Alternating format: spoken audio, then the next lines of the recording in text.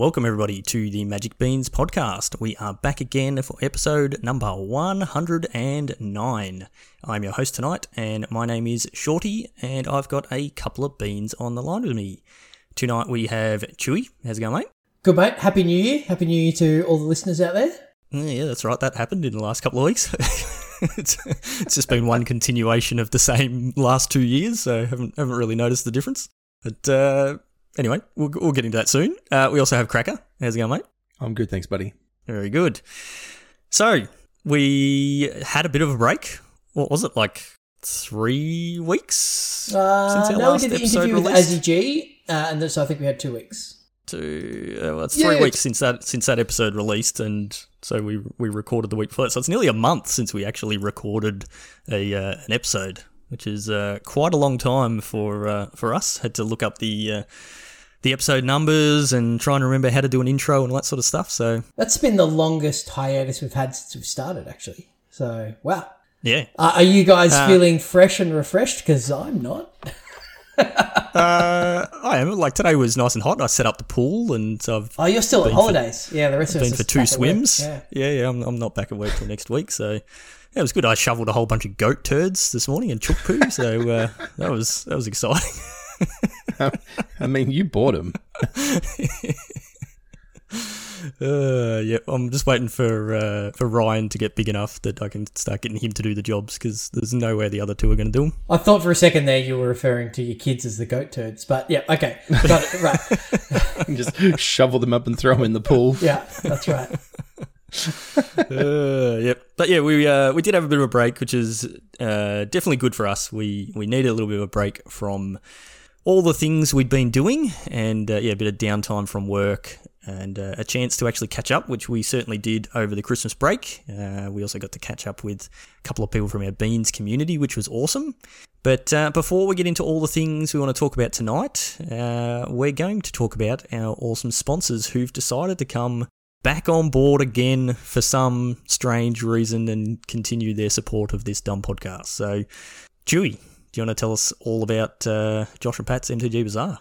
My pleasure. So the Magic Beans podcast and our tournament series, which we'll talk about a little bit later, is brought to you by the fine folk at Josh and Pat's MTG Bazaar. So if you head over to jpmtgbazaar.com.au, that'll direct you straight to their Facebook page where you can bid on physical Magic cards. They have auctions 7 nights a week. The auction on the weekend are primo.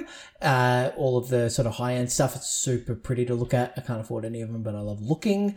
And you can bid on some cards there, get an absolute bargain. They have tokens and they've got a whole library of tokens, and including the Not the Threat token, and our previous MV winner is working with Pat and the artist on their custom token. So pretty exciting. You can you can bling out your cube or whatever deck you're playing with Josh and Pat's tokens. They're pretty amazing. And when you do win an auction, please tell them that the Beans sent you, and then they keep showing us the love, which means that we can still have these tournament series and show you the love. Great little ecosystem. Spend the money, win the money back, but you've still got Magic cards, so you're coming out ahead. It's amazing. Get on them. You're always coming out ahead when you're getting more Magic cards. That's the way it works. It's just value. Magic players love value. Yes, and the thing is, you win a Magic card from Josh and Pat, you get a token. It's a 2-for-1. It's amazing. Oh, yes. What more could you want? What more could you want? Yep. 3-for-1. That'd be nice. Well, then you're getting these free tournament series from the Beans. So it's ancestral recall every time you win an auction. Yep. Yeah. And there's also the buy it now stuff that Pat's doing these days. So when he's posting up the auction stuff, there's also a thing for cards that you can just buy now for the set price. So there's a big posting with a whole list of cards and their prices, which are very, very competitive prices. And you can just comment on there, sold, and bang, done. It's just like you bought them from a store. And you've got to be very, very quick, because the prices are so good that most things sell within the first 5 minutes that they get posted. So definitely check out those and grab yourself an absolute bargain. So like I said, we did have a bit of a break, but there hasn't been that much going on in the Magic world. It's, we've been on holidays, as has all the Wizards people. So not a lot going on, no major tournaments, all that sort of thing. But we've caught up quite a few times actually over the past few weeks. We caught up over Christmas, but before Christmas we actually played some Modern. I don't think we spoke about it. I think that was after we recorded the last podcast. Is that right, Cracker? It was definitely after, and I was glad of that because I wasn't sure how I could justify on the cast playing a mono white deck. So. It's not really a mono white. I mean, it is mono white. If you head to @MagicBeansCast on Twitter and just scroll down, there is photo evidence of Cracker with a basic planes in play. So yep. And let's not find out how my record went because those planes got their comeuppance pretty savagely. You had a pretty tough round one opponent, so not surprised. It was great. Was a round one opponent better than my round 4 opponent? I'm not sure. His round one opponent forgot many more triggers I think my your round one opponent did. Yeah. I think yes. So my round one opponent was Shorty, which invariably happens. But yeah, we went to play at I've gone blank what the name of the store is. Games Portal. That's right. Yep. In Ringwood, and a whole bunch of the beans turned up. It was us and Chris. And yeah, Tom D was there from the Discord, Envy competitor. Yep. And yeah, we sleeved up Modern decks for the first time in forever. What did we work it out? Like 2 years? I think the last time I played Modern in an event was Hogak meta was legal. I'm pretty sure was the last time I played. So that's Modern Horizons 1. Anyway, so I played Hammer Time. I wanted something that was pretty straightforward because I haven't played Modern in for forever and I didn't know anything about how to play complicated decks, and I had a lot of fun. Like, I got absolutely rolled and had a great time doing it. So yeah, it was sweet to just play in store with, some stakes. Actual people. Yeah, actual, people you haven't met before, and, talking to people between rounds about what happened was so much fun. Like, I really cherished that. There was, I've played a lot of more Magic, and we spoke about this at the end of last year. Like, I played more Magic last year than I've played in a really long time, but it's all been Arena. But playing and then seeking out you guys or, one of the guys that I know from that Ringwood store and going, how'd you do? Oh, they did this and they had the, this and that and, good beat stories, bad beat stories, that sort of stuff. That's the stuff that I really, really love. The in-between rounds when we're, sharing those, the events of what happened the previous round is just the most fun. And yeah, it was great. I played an Old Faithful deck. I looked at all of the super exciting, spicy new Modern decks that I really, really wanted to play. And then I goldfished Eldrazi Tron and I'm like, I really like this deck. And I played it. And I think I went 2-2, but, that was pretty rusty. And, it may be a little underpowered in the current meta, but it felt like, just like playing paper Magic with people and people that I enjoy spending time with, catching up with old friends. Playing that deck again felt like catching up with an old friend. So I got a 2-for-1 there. So yeah, it's really, really good.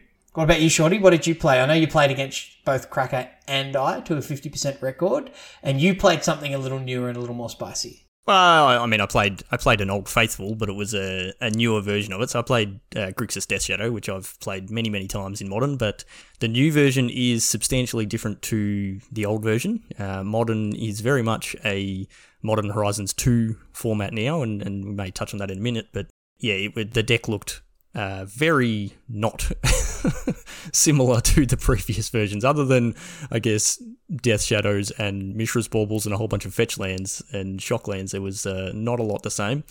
Went in completely blind, hadn't played a single match of that deck, hadn't goldfished it, just took the list and borrowed some cards from Chris, and away we went.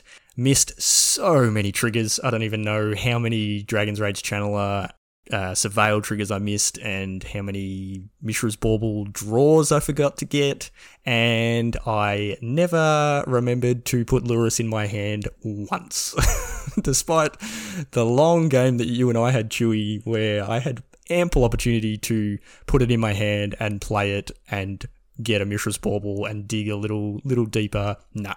I was actually getting ready to scoop because it's like he puts Lurrus in his hand here and then he plays it next turn and it's just completely outvalues me and snowballs me. And then it's like, no, he didn't put Lurrus in his hand.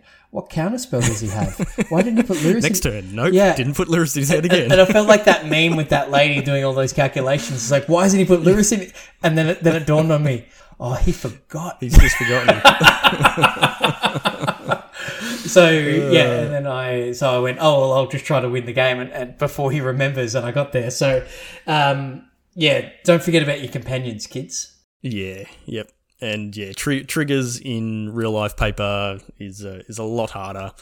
It's too used to playing Arena, but no, it was awesome fun. And I think we're going to go on a tangent here, but what you were mentioning before about sort of the catching up with people before or between rounds, Chewy.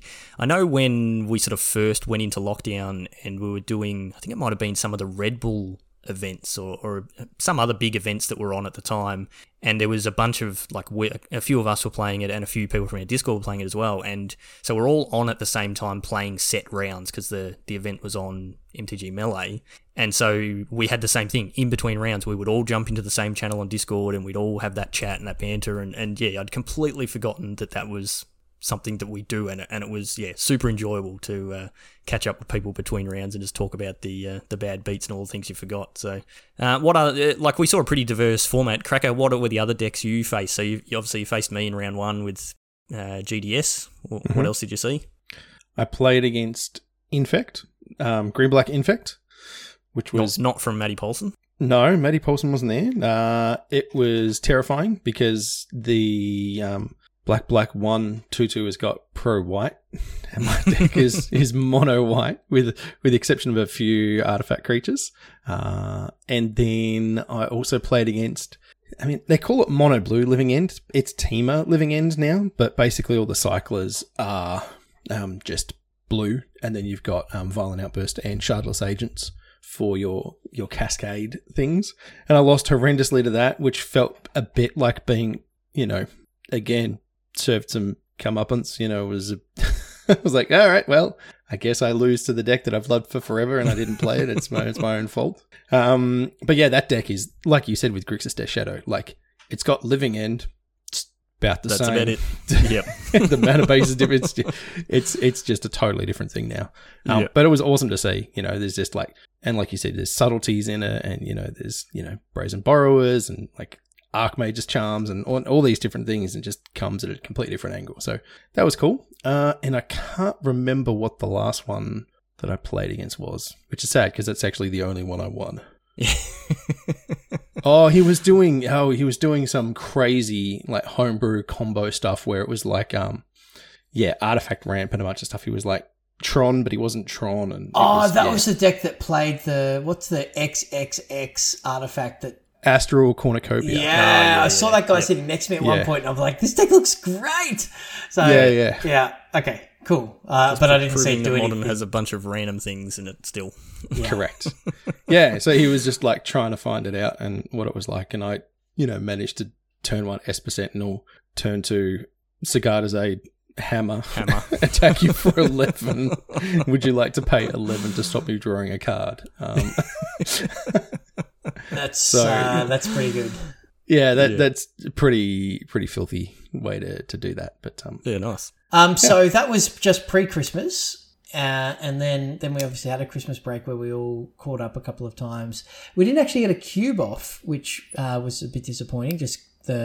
We did play quite a bit of Modern and a fair bit of Commander. Yeah, so that was that was pretty fun. I did enjoy all of that. We played some good matches. I got to do some things with many permanents at various points, and then I was on the receiving end of some impressive beatdowns and combos as well. So yeah, it was great. It was, when you're just happy to be playing Magic with your mates in person, it's like, yeah, I won, I did a thing, and then it was like I lost, but I lost in a really cool way.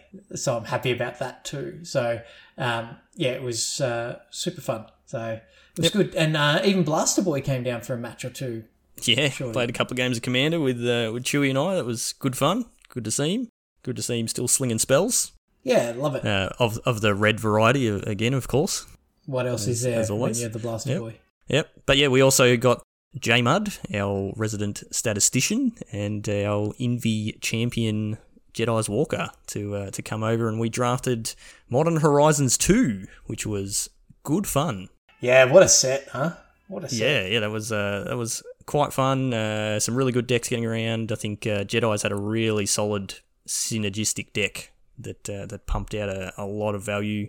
But he ended up getting taken down by Zach, who's not sure what he is on our Discord. Stu's not here, mate. No, but a long-term friend of ours. So it was good fun and good to actually. I mean, we've caught up with J-Mud plenty of times, so he's just one of the usuals now. But nice to actually meet Jedi's in person and spend some time and save money on posting his Envy prizes to him. Yes, actually hand him his invitational prizes. Didn't have to trust the post with that awesome Wheel of Fortune. Just give it to him directly. So that was good. One thing, I'm going to quickly mention this just because a lot of other people have been talking about it while we're sort of talking about Modern. We played that Modern event, and then we played a whole bunch of Modern at over Christmas. And like you said, Cracker, and I said as well, with the decks that we're playing, they are completely different to how they used to be. And there is just so many Modern Horizons 2 cards getting around now. It's getting pretty crazy.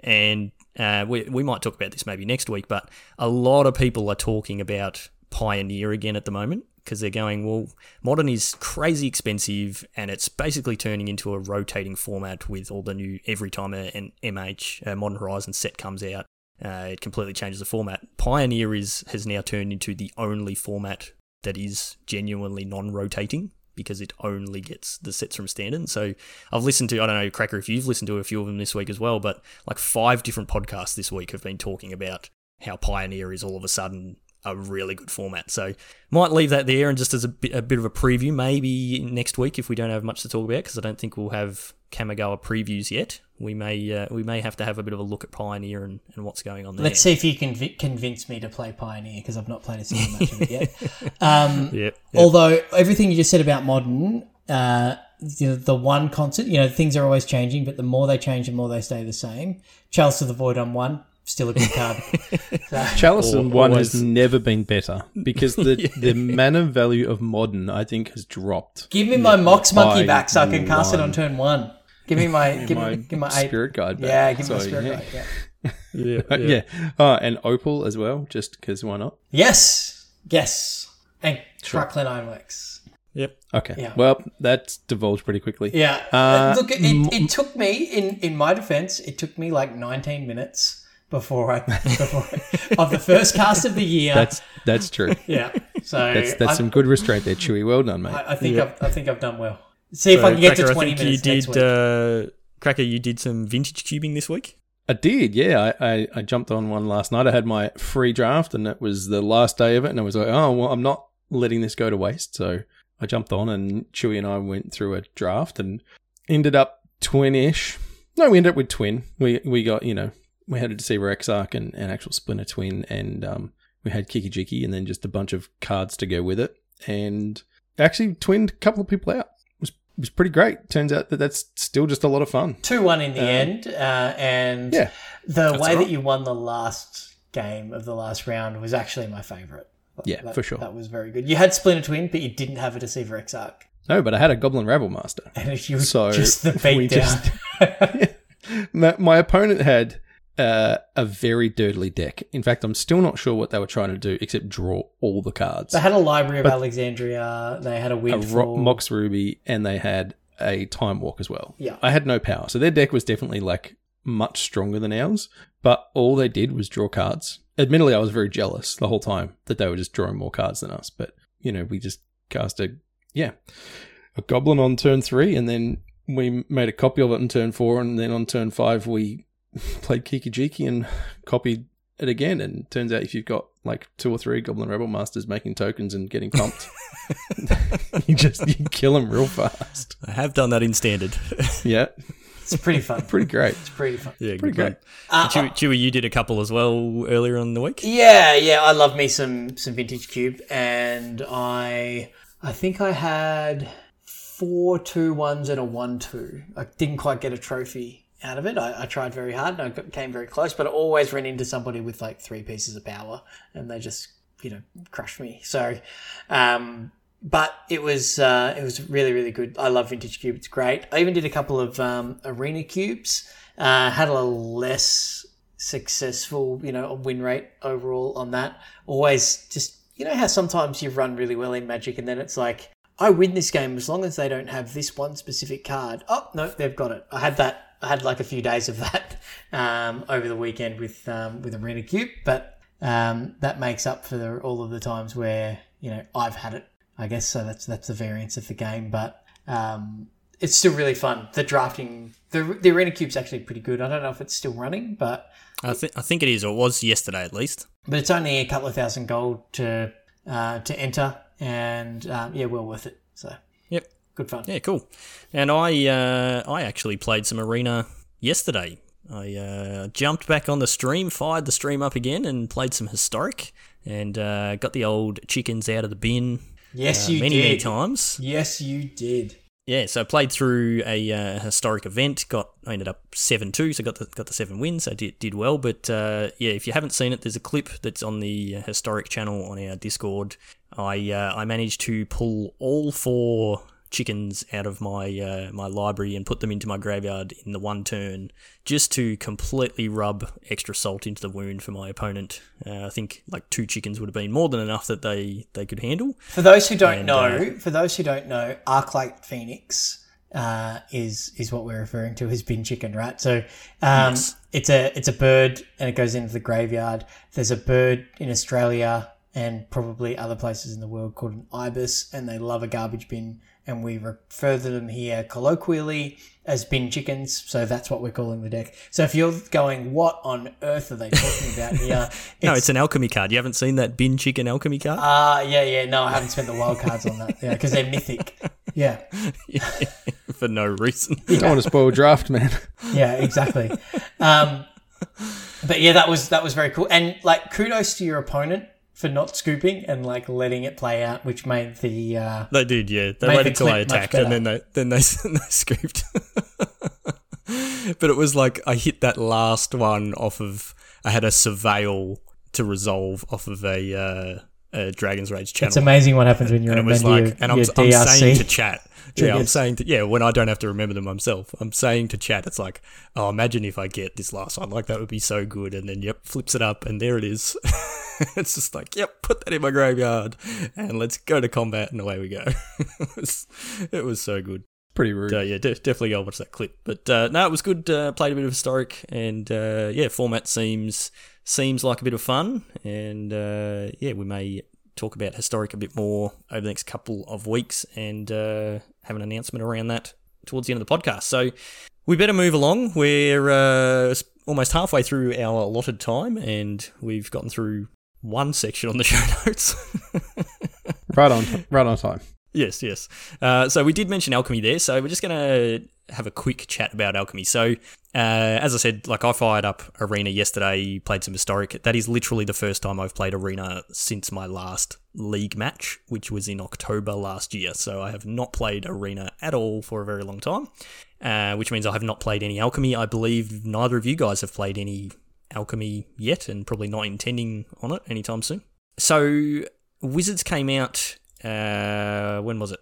The 12th of Jan, so earlier this week, and they made an announcement about Alchemy, which is really odd. So I'm going to read, no, actually that's not the part I was going to read.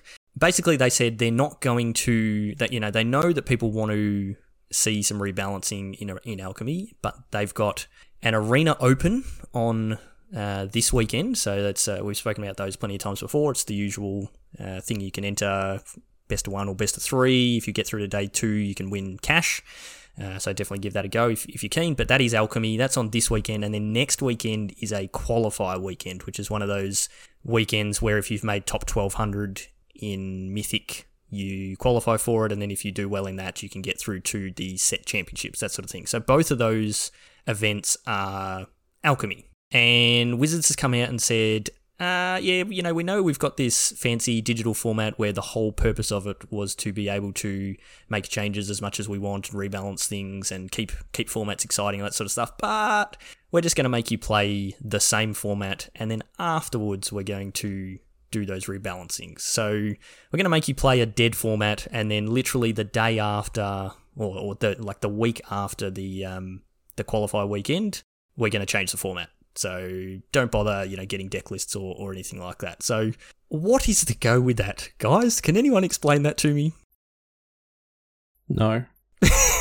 I don't. Yeah. So one of the things leave that silence in there. Yeah, I think so. One of the things they did with Pioneer was they actually really aggressively banned and unbanned cards on a monthly basis for like the first 6 months or so of the format. And it was really cool. Like, you knew it was coming, and that wasn't a digital-only format. That was a paper format.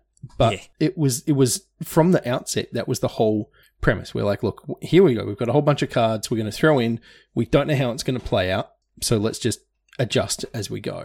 I wish they'd taken the approach here. They said that they were going to do a similar sort of thing, right? Like what'd they say, 6 weeks or something like that? They were going to do originally I said every month. It was like, monthly we'll make adjustments and change. I mean, the format's only been out since, like, for basically just over a month. Right, so I then think make like adjustments. 8th of December, I think it released on Arena. Sure. But yeah, it's like the whole purpose of this format is it's digital only. We can do whatever we want, and we can make formats exciting and that sort of stuff.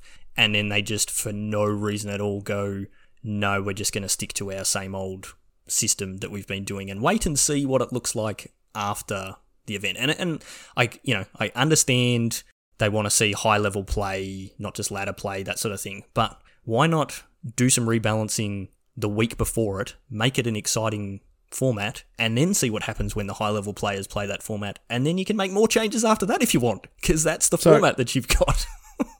I guess the argument from their perspective, not that Wizards needs a devil's advocate, but is, no, I don't got nothing. No. It's the idea that, you don't want to have to break a format before a large event. Has historically been the argument that they've run. Yeah, which but that's been runs the argument counter for to paper events. But then it runs counter to the fact that PTs were 2 weeks after set releases, right? So, you give them to, Yeah. I don't know, man. And the thing that annoys me about this particularly is that they're setting a precedence for just not having to do things now.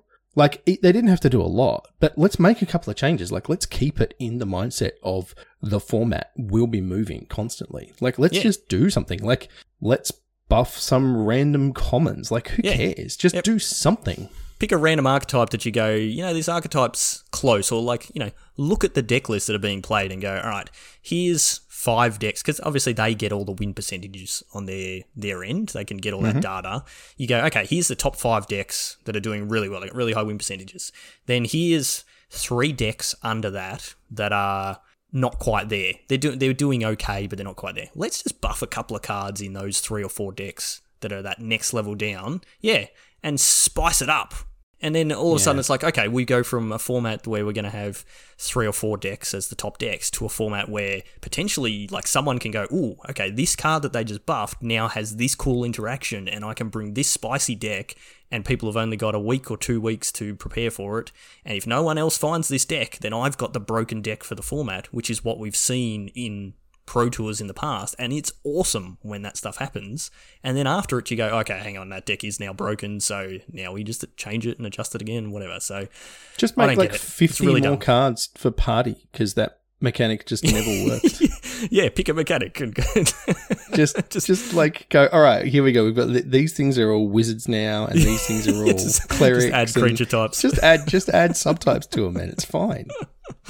Easy. Yep. So, yeah, they did tack on to their announcement. I'll read this. So it says, after the qualifier weekend, you can look forward to Alchemy's next phase with a new handful of rebalance cards coming your way. There will be boosts to some fun cards that aren't getting much love right now, as well as adjustments for some current strategies. We're excited for it, and we hope you are too. Yes, do that, but before your major events. Goodness me, Wizards. Hopeless. And, like, that's something we sort of look at with our events is ideally you want your, like, if we're running a standard event, we don't want to run a standard event just before a new set releases. Because, yeah, exactly like you said, it's an old format and it's about to get changed anyway. So we want to run, like our Envy was Crimson Vow Standard, like 2 weeks or something after Crimson Vow had released, specifically for that reason, because it's like, okay, this is going to be a brand new format. Let's see what we get. Didn't pan out that way because Standard was already super stale and the set didn't have much of an impact, but we tried. We did our bit. Yeah, exactly. Yeah, we don't design the cards. When we did that Alchemy podcast, like I was quite, okay, this is going to be the future. Like this will become Wizards' flagship format for all their major play and that sort of stuff. Yeah, well, like they're obviously pushing it. Like these, you got the Arena Open this weekend. There's a qualifier weekend. I'm pretty sure they've already announced the next qualifier weekend is also Alchemy. So it seems like their premier play is going to be Alchemy, and it's likely the next set championship may also be Alchemy. I don't think they've announced that yet. So it's going to end up that side, but they do need to manage it in a way that continues to make it exciting and make people want to play it. What I'm struggling with, and I mentioned this to a few guys sort of over Christmas, I don't want to spend any wildcards because the way things are going to work now, Kamigawa comes out on Feb the 10th, then 3 or 4 weeks later we get a bunch of Alchemy cards. Then like a month or so after that we get a new set, and then a few weeks after that, we get more Alchemy. When do I get to the point where it's like, okay, this is the deck I want to play and I'm happy to craft my cards? We don't, because it's like, do I play Standard? Do I play Alchemy? Do I wait? Like, when's the meta settle? Like, when do I figure out what I want to play? I don't know. And so I'm just stuck in a spot where it's like, okay, well, I guess I'm just not playing Alchemy or Standard, and I'll just play Historic or something else instead. So it's interesting. Yeah, I'd like to see where we're at in 6 months' time and sort of, yeah. It won't change because fundamentally it comes back to the economy being broken. Yeah, right? I think we should do a podcast, maybe almost an evergreen on the arena economy and maybe compare it to other games and things like that. But the economy is a bit messed up. So yeah, anyway, a bit of research on the other games might be in order, but yeah. Yep. So Alchemy, I'm not willing to touch it yet. Yeah, when I said I was going to stream yesterday, I had some requests for Alchemy, and no, I just don't want to. I'm limited on my wild cards. I don't want to spend them now and then find out that my deck is no good and I've just wasted all my wild cards. So, it's an interesting time in Arena. So, you got to save them for all these sweet ninjas we've got coming, man. Yes. Good segue to our next topic. So, Kamigawa Neon Dynasty. I keep calling it Neon Destiny, but no, it is officially Neon Dynasty. Is coming out in about 3-4 weeks. 1, 2, 3, 4 weeks, I think it is. Previews start on the 27th of January. I think we'll have about a week solid of previews again, so we'll definitely be covering a bunch of those. We've already seen a few cards, which we may touch on later if we have enough time. But Chewy, you shared with us today a video that Wizards had put out, and I'm like 3/4 of the way through watching it. It's quite interesting. Do you want to give us a bit of a rundown on what that was? Yeah, absolutely. So it's on the main Magic channel, on the Magic the Gathering YouTube channel, and it's hosted by Jimmy Wong, everyone's favourite host. No, Cat Bauhaus is everyone's favourite host. Everyone's second favourite host.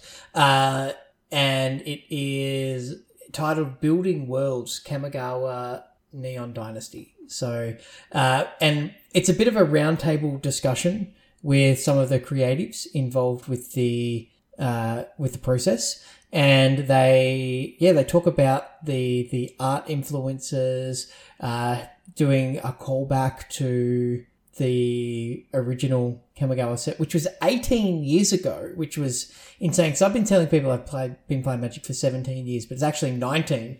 I think I've been saying 17 years for 2 years. But yeah, that's what happens when you get old. And I had an onion on my belt, as was the style at the time.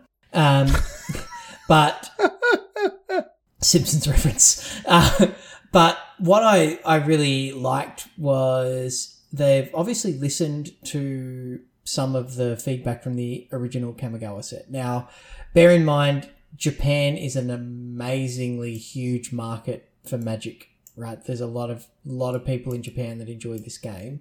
And then they brought out this Japanese themed sets, and it was pretty appropriative in some aspects and just wrong in others, where they just took certain tropes, added some very Western stereotypes to them, and that was Kamigawa. So what they've done to mitigate that this time is they've actually brought in a cultural consultant to make sure things are true to the source material. It's still a Magic set, and they still need to make cards to be a functional Magic set, but they brought in this team to try to make it less offensive, and it sounds like, by watching this video, that they've done a really good job. And some of the things that were really interesting came about were, not all ogres are bad guys, making sure that weapon use and armor was appropriate to the creature type,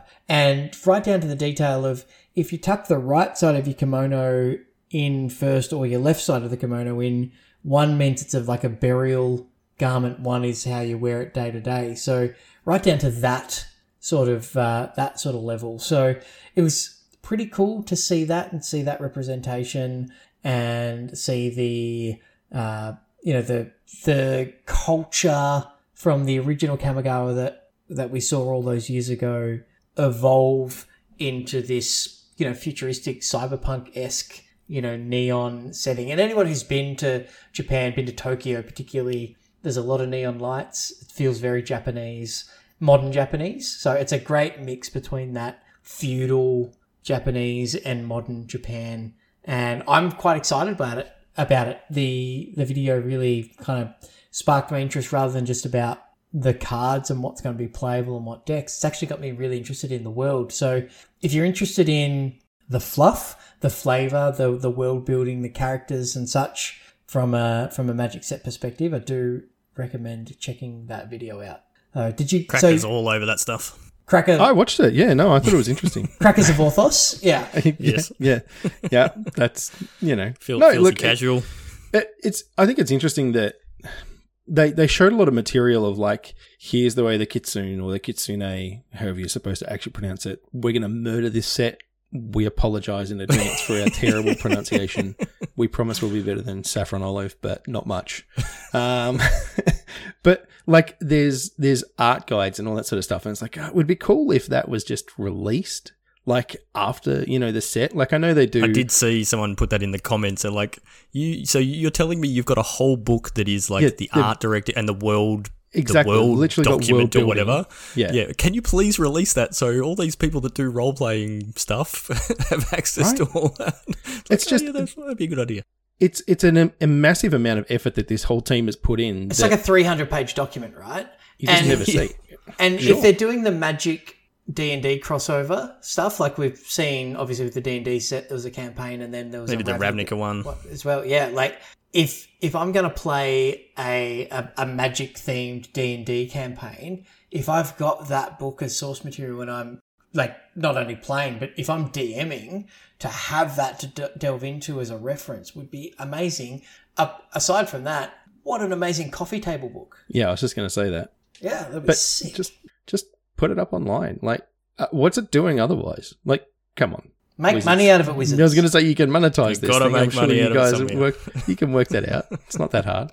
Yeah. Put it up on Kindle or something. But yeah, I thought that was really that was the part that interested me. It's like, you get stories that go along with, like the new Kato and, Planeswalker and all that sort of stuff. So that's cool, but there's obviously a lot more that doesn't go into the little, stories you get to read. So I don't know. I'm keen, man. I loved Kamigawa. Like, that was kind of right when I started playing. That's when I was learning still. Yeah, well, that's what I was going to ask. So I was pretty sure. I know you've got a Snakes Commander deck. I do. And yeah, I know you had a few decks from around that time. So that's when you actually started playing Magic around Kamigawa? Yeah, so I started playing in, like, 8th edition was kind of the first cards I ever touched. Yep. There was, like, some precons from then, and then there was the, like, Darksteel, Mirrodin block before this, yep. which I played through, but super casually. Like, that was when I was first very much learning how the game worked in any way, shape, or form. Yep. And then, Kamigawa is when I was kind of starting to, like, build my own things. And I remember getting, like, this mono green snake precon thing and adding cards to it. And, like, that was a lot of fun to me. So that's kind of when I got right into it. It was great. Yeah, I know. Like both Chewy and so like Chewy, you started playing around similar time to Krakow. I'd been playing for quite a while before then, but when Kamigawa was in standard was the first time I started playing competitively, and being introduced to cards like Kakusho and Yosei. It was just like, what? These cards do what? What do you mean? You're going to sacrifice it and then you're going to bring it back and it's going to do the same thing and I don't get to untap it? Like, what? Sacrificing Yosei to greater good. Oh, yeah, greater good. Peak magic. I remember looking at that and going, I can sacrifice Kakusho to that and they're going to lose fight. But then it's like, oh, hang on. The white one means that they don't ever get another turn? Yeah, basically. I mean, it is their turn. They just get to play one land and then pass it back. Yeah. Exactly. Yeah. But I mean, we've made it sound miserable. But that Ravnica Kamigawa standard was. I haven't found a standard better than that in the 20 years I've been playing this game. And it is hard to know. Like, I mean, we've spoken about this previously. Like back then, obviously, we're looking at things through rose-colored glasses. You know, that's sort of when we first started playing competitively. So you've got all this nostalgia and all that sort of stuff. But it was also in a time that is so different to what it is now. Like the first couple of tournaments I played at Card Heaven, I was playing random garbage brews with one of this card and two of this card and a deck that just did not function at all because there was no like net decking was sort of not really a thing. There was no coverage. There was like nothing really to get a metagame off. No Planeswalkers? Yes, before Planeswalkers as well. But yeah, like this was a long time ago where formats weren't solved. And I wonder, and this is something, I think we've suggested this before on the podcast, it would be so good for Wizards to do flashback formats and, you know, re-release sets or like re-release a set onto Arena or whatever and go, okay, here you go. Everyone's been raving about how good Kamigawa Ravnica Standard was. Here it is on Arena for 2 weeks. You can play it. They've done that on Magic Online before. Yeah, and actually see what it's like. And I know, like, they've done it on Magic Online. I know people run like private tournaments and things like that where you're playing an old format. But yeah, it would be interesting to see if a format that we're so fond of actually stands up to the test of time when you've got millions and millions of matches being played in the space of a few days sort of thing, or if it just gets completely broken, you're like, okay, maybe this format wasn't so good. But I'm super keen on Kamigawa as well. And like the thing I found interesting watching that video was obviously when Wizards do a set that is just based in their world, like a world that Wizards have created where they're not referencing things like, you know, we've seen Kaldheim, which is obviously a Viking-based set. We saw Strixhaven, which is a Harry Potter ripoff. But there's other worlds, you know, like Innistrad and things like that. Yep. Yeah, there's the worlds that they've created. So you're not having that real-world cultural accuracies that are required for that set to you know make sure that you're doing things properly. So I don't know what extent that they go to, but watching that video, it's like, wow, like you guys have gone to so much effort for effectively just the art on the cards, because like what the creatures actually do have nothing to do with cultural significance. I wouldn't think so, but it really just comes down to the art.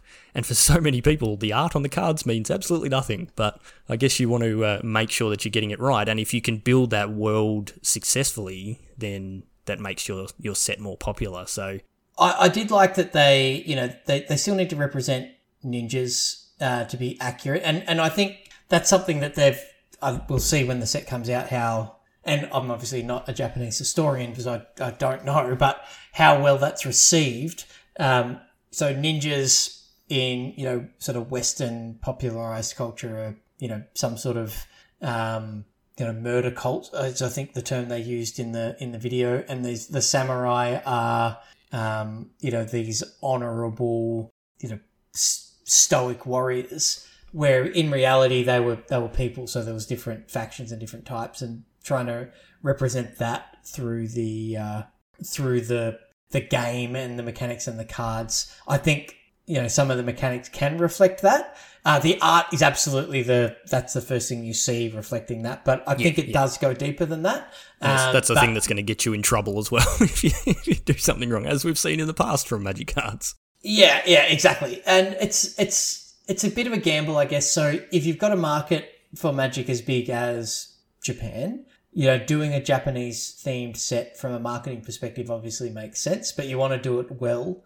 so it is actually a success. So hopefully by bringing in these consultants and listening to them and hopefully getting good advice from the consultants, it is a success and it's a good set that's not only flavorful and pretty, and some of the art we've seen, like jump onto Scryfall and look at the basic lands, my goodness. But yeah, hopefully it's, not only all of those things, but hopefully it's just a good set that impacts standard and is interesting and has a lot going on. So I guess that's what we'll have to see. Yeah. So I'm super keen on Kamigawa from a nostalgia point of view, and like I like the art style and the themes and that sort of stuff from the Japanese culture and that sort of thing. But I'm a massive fan of the cyberpunk genre. I've played a whole bunch of cyberpunk roleplay growing up. Always been a huge fan. Actually, I think Cyberpunk was actually the very first roleplay game that I played, like actual role playing, like in person role playing, not an RPG as in a computer game. So yeah, a lot of nostalgia with that as well, and always loved that world. And so seeing those two things being combined, and also like I've just recently been playing Cyberpunk 2077 on PC myself. So seeing that world in like being brought to life in Cyberpunk was really cool, and now seeing it on cards is cool. And yeah, some of the artwork that we're seeing, and like at the start of that video that you shared, Chewy, there's a short, like 1 minute or whatever promo thing, I guess you'd call it, for Neon Dynasty, where you see a bit of the world and that sort of thing, and it just looks amazing. All the bright neon lights. There's also what looks like, I'm assuming it looks like the Wanderer is going to be in the set, based on the video. I'm assuming that's who it is in. Like, it looks very much like them. Who was a planeswalker that we saw on Dominaria. Ravnica, sorry. Yeah, as part of the War of the Spark thing, right? Yeah, War of the Spark. Yeah, and we don't know basically anything about that planeswalker, but there they are, 1,200 years in the future. So that's going to be cool, because that character was definitely sort of a samurai looking character. So and in the video they alluded to an overarching storyline, which we haven't seen obvious signs of since the Gatewatch stuff. Where we had, the Avengers, basically. So it was cool to see that, because I did enjoy the War of the Spark, Nicol Bolas, grand master plan with the subplot of Liliana, with the demon contracts happening, and all of that stuff was pretty cool to see different sets interwoven together. So there might be a few sort of light bulb moments where we look at certain cards or planeswalkers or something from the last few sets and seeing them sort of in a new light over in upcoming sets throughout the Brothers' War and etc., where it's like, oh, that's into that, those things intersect here. They're actually related, and having a broader story arc than just a single set. It's pretty cool. Yep. Definitely looking forward to it. Looking forward to seeing more previews. Like one of the guys said, the lands just look... Whoo, man. These lands look amazing. Definitely go and look those up if you haven't seen them. And then there's... Well, obviously, as we've been getting in every set, you get alternate printings of cards. What did you call... There's a name for this style of this alternate printing where there's like the different colours. It's like an ink thing or something. I can't remember what it's called off the top of my head, but they one of the things with the art is there's a cycle of legendary dragons. It wouldn't be a Kamigawa set without that, but they actually commissioned traditional Japanese artists to do traditional Japanese oil paintings in the traditional style. So yeah, things like that are very cool to include in a set. So I love it. Yeah, right. They're called Neon Ink. Yeah, that's it. yeah, so there's Hidetsugu is one of them, and there's like a yellow one and a blue one and a green one and a red one. I think that's purple. I don't know.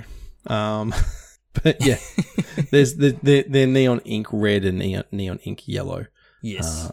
And I think they're going to do that for a few of them. And then, I mean, they've just kind of gone ham. Like with Umezawa, Satoru Umezawa, there's like 3 or 4 different versions of him, and then there's like 3 or 4 different versions of their Kaito as well. So yeah, they're glad I don't run a website that has to tell you what version of card you're buying, because good luck with that.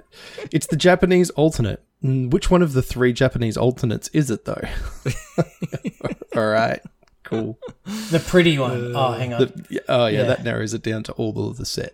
Yeah. I think this is definitely going to be one of those sets where almost every card you're going, oh, wow, look at the art on that card. Because, yeah, like we've seen some in the past that have really sort of taken fancy. Actually, I remember cracking packs of Eldraine, and there was a lot of really cool, just like fitting in with the storybook theme. It was like, oh, look at this card, that's so cool. Oh, that's my daughter on that card. Like things like that. Flaxen Intruder. Yeah, I think there's going to be a few things like that on these cards. So I'm trying to get away from buying, boxes of standard sets these days, seeing as I don't really know what I'm buying them for. But I think I'm still going to be putting in a pre-order for some of these cards, because they're going to be good to crack. I know my wife's going to like looking at the art on all these cards, and I definitely want some of those lands. So I'll put in an order, because I'm a crack addict, cardboard crack. Just can't get enough. So with those basics, I think there's only 1 in every 3 packs. Really? Yep. Right. So I'm buying a lot of packs. You're not guaranteed. I could be misremembering that, but I remember thinking, it's not just like guaranteed. Okay. One of those ones. So I imagine it'll have like other standard basics as well. Yeah, right. But I was crossing my fingers and hoping that they were coming and I was going to get a pack of them in a bundle. But that might not be the case. Yeah, wouldn't that be nice? We've had that in the past with some of the full art ones. That's true. Yeah. Yep. All right, but yeah, we might get into the actual previews. Like, we've only got a few cards at the moment, unless there's one that you guys specifically want to talk about. You did mention Umezawa. Maybe Cracker, if you want to read that one for us. Sure, love to. So Satoru Umezawa. Umezawa is obviously a very key part of the original Kamigawa story, and Umezawa's Jitte strikes fear into the heart of many people. Fear in the heart of many X1 creatures. Correct. So he is a legendary human ninja. So 1 black-blue for a 2/4. And it says, whenever you activate a ninjutsu ability, look at the top 3 cards of your library. Put 1 of them into your hand and the rest on the bottom of your library in any order. This ability triggers only once each turn.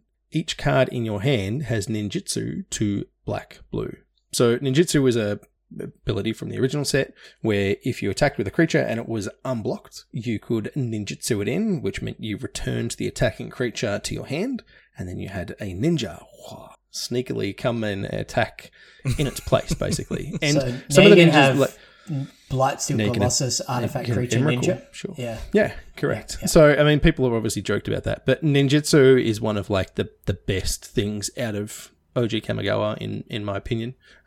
And there's some pretty, like, Fallen Shinobi was a recent one that came out where you could like cast things out of your opponent's graveyards and stuff. And yeah, Ink Eyes was one of the original ones as well. So. Ninja of the Deep Hour was probably my favourite all time. Yeah. Literally draw a card, right? Ninja of the Deep Hour is one of the most popular.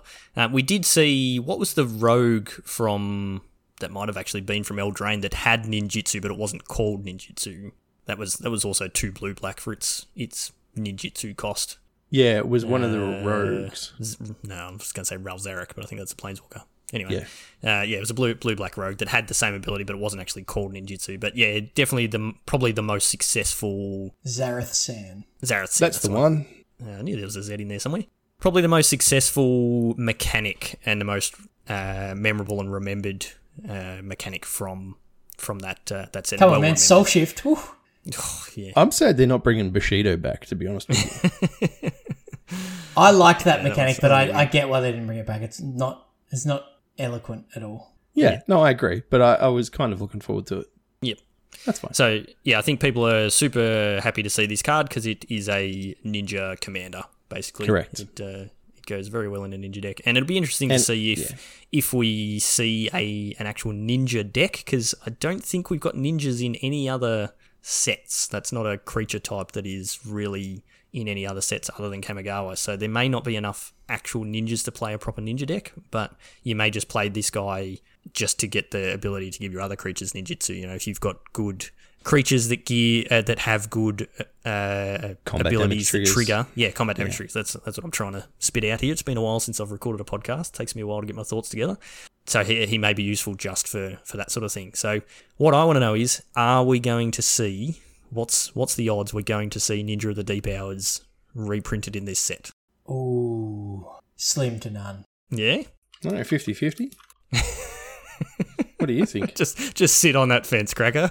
Yeah, man. Well, so Chewie's saying it's not going to get reprinted, or it's unlikely. Cracker's sitting on the fence. I'm going to say it is going to get reprinted. I think it is. It's not overpowered, and it is just such an iconic card for Kamigawa. I reckon it will get reprinted, and I will be so happy when it does. As will probably the other two guys on the podcast with me right now. Yeah, for sure. It says draw a card on it. Why? What else do I want to do?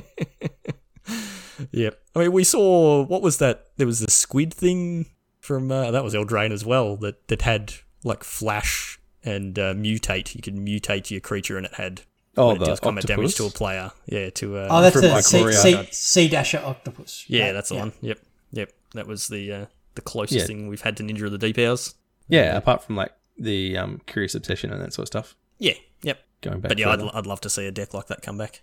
Well, I think Ninja of the Deep Hours might make that mono blue style tempo deck more interesting, more appealing in Historic. Yeah, definitely. Yeah, it'd be awesome. Yeah. I would love to see it because, it's also Pioneer. A common.